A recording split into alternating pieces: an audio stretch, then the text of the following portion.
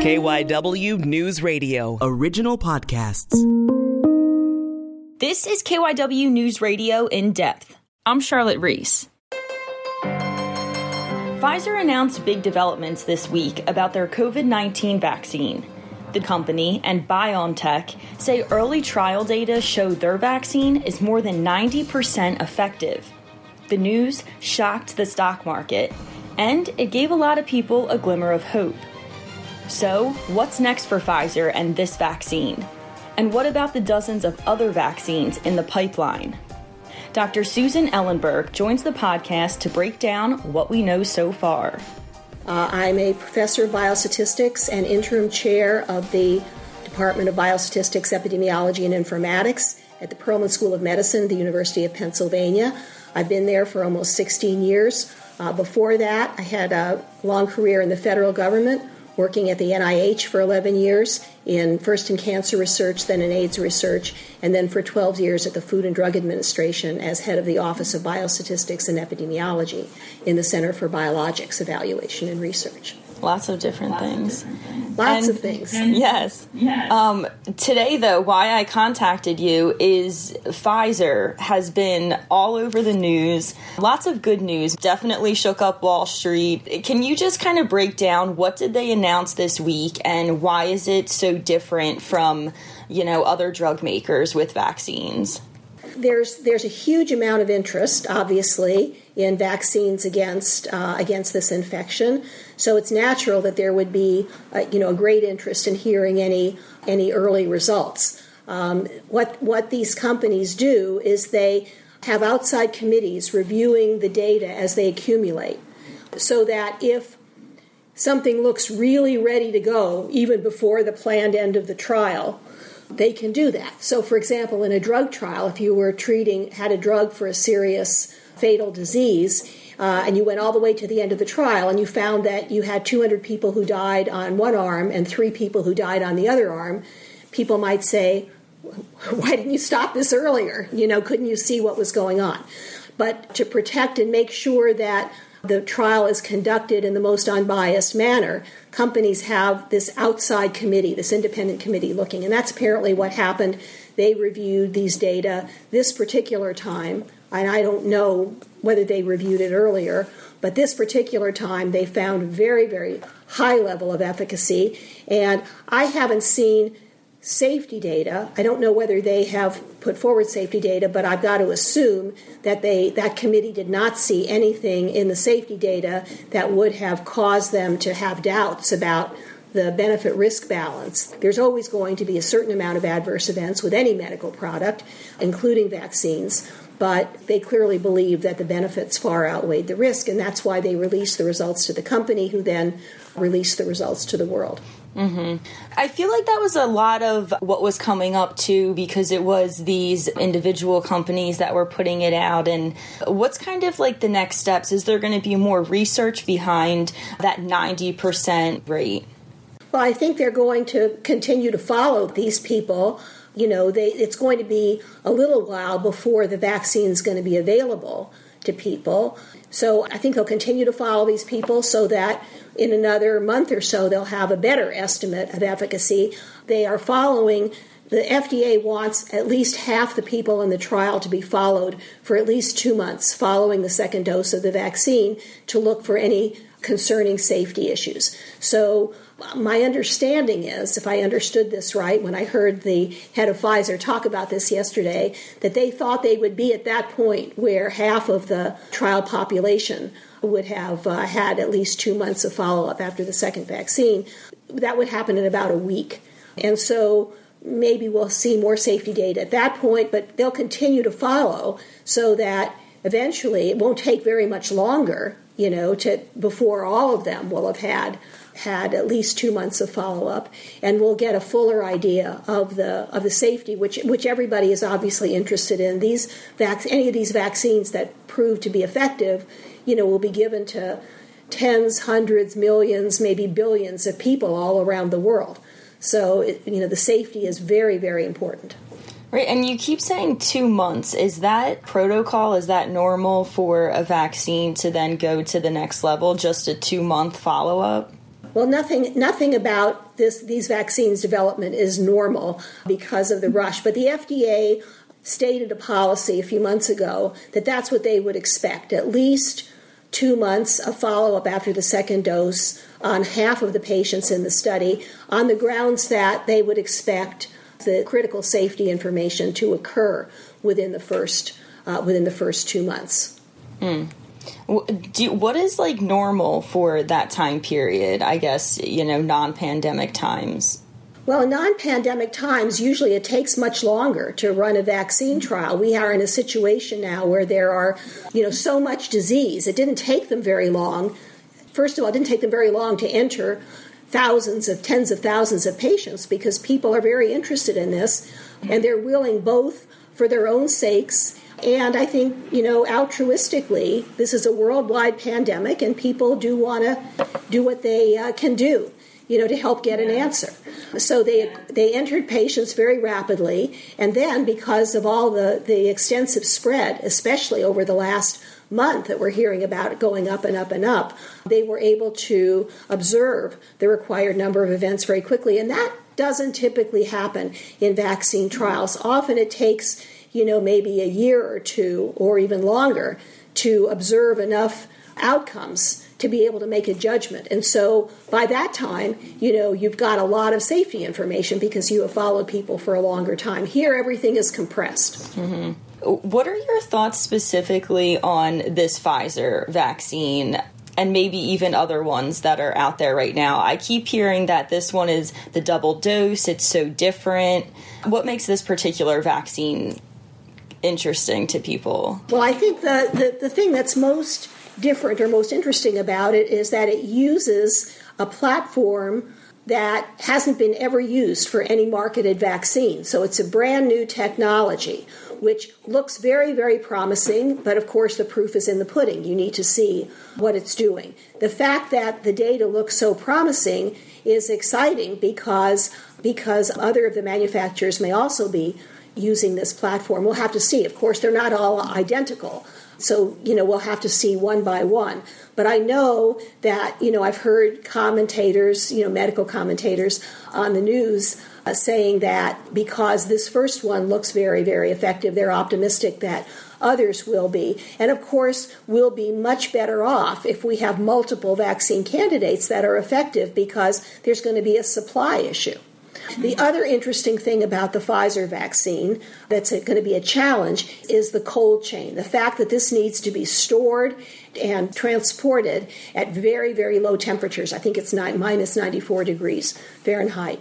And that is going to be a challenge, doable probably in developed countries, more difficult in developing countries. And we'll even see how effectively this can be transported and stored even here.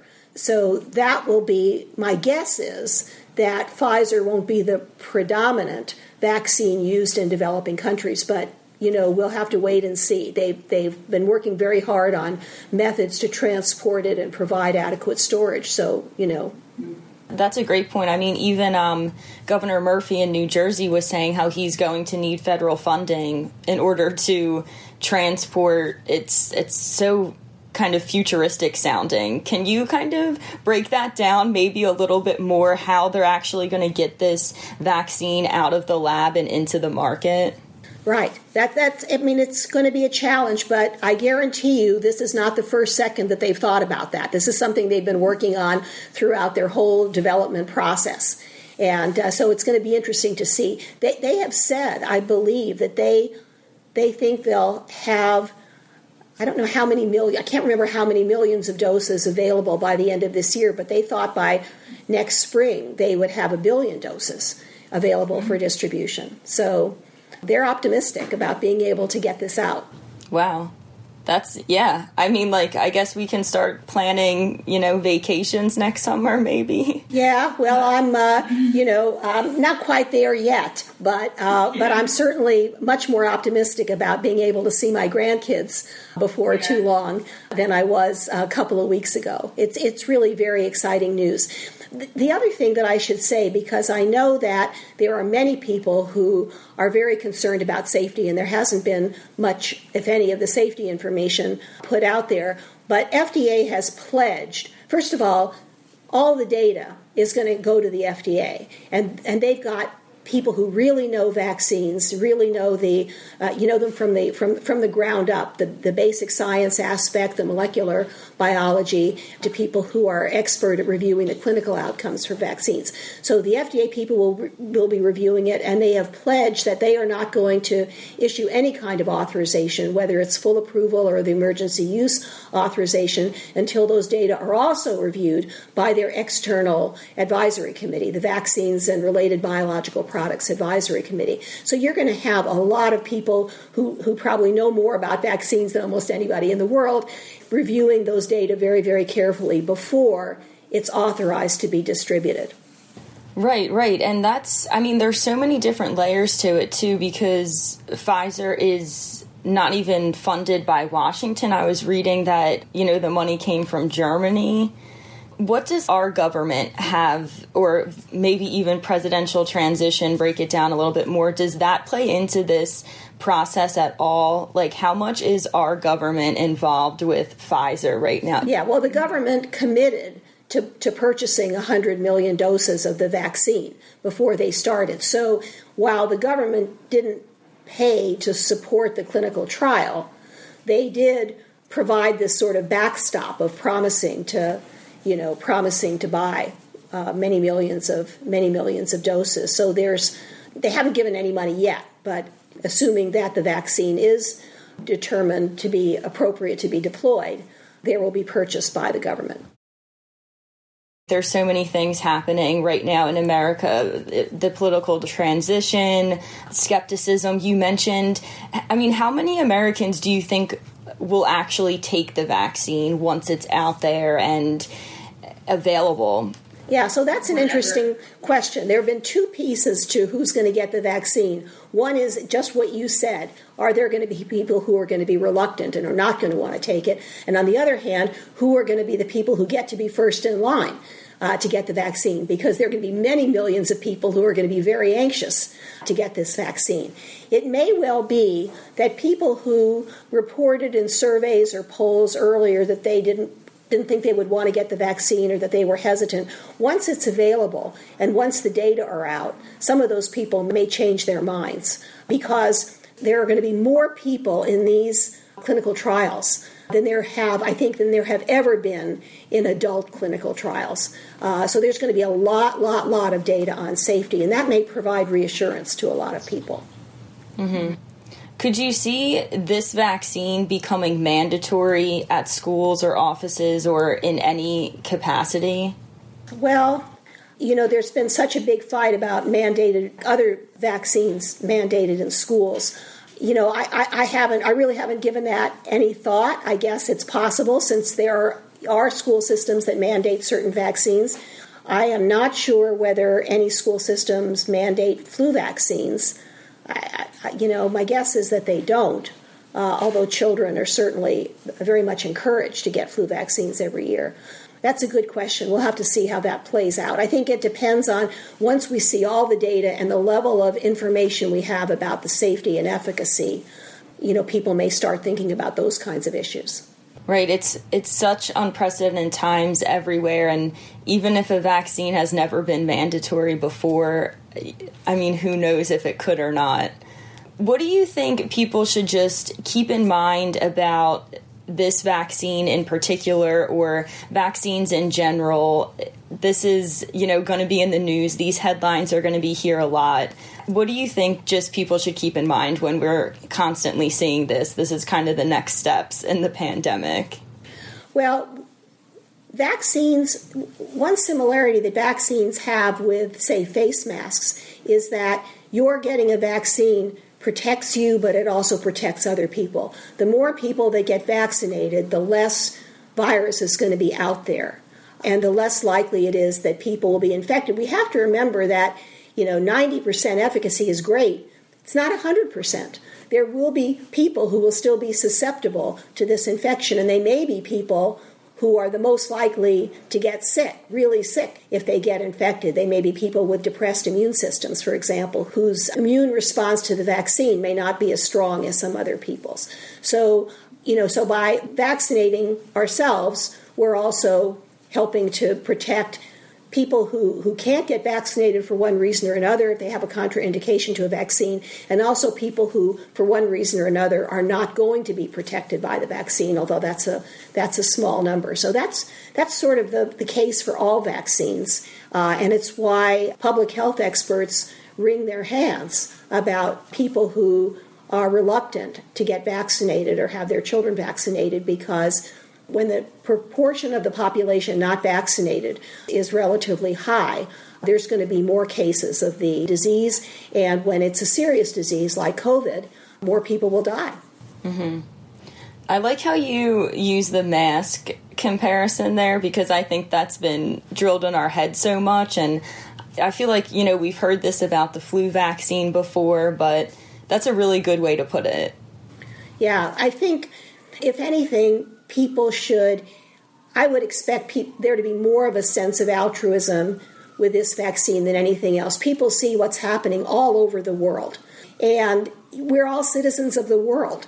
And this affects whether you travel places, where you're going to see your family or going on vacation. It's in everybody's interest that the virus is greatly diminished everywhere. And that could be a very strong motivation for people to get themselves vaccinated.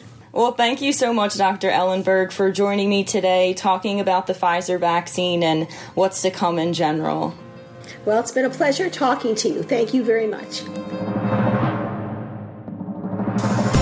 That's it for this episode of KYW News Radio In Depth. You can listen and subscribe to the podcast on the radio.com app or wherever you listen to your favorite shows. I'm Charlotte Reese, and we'll have another episode out soon.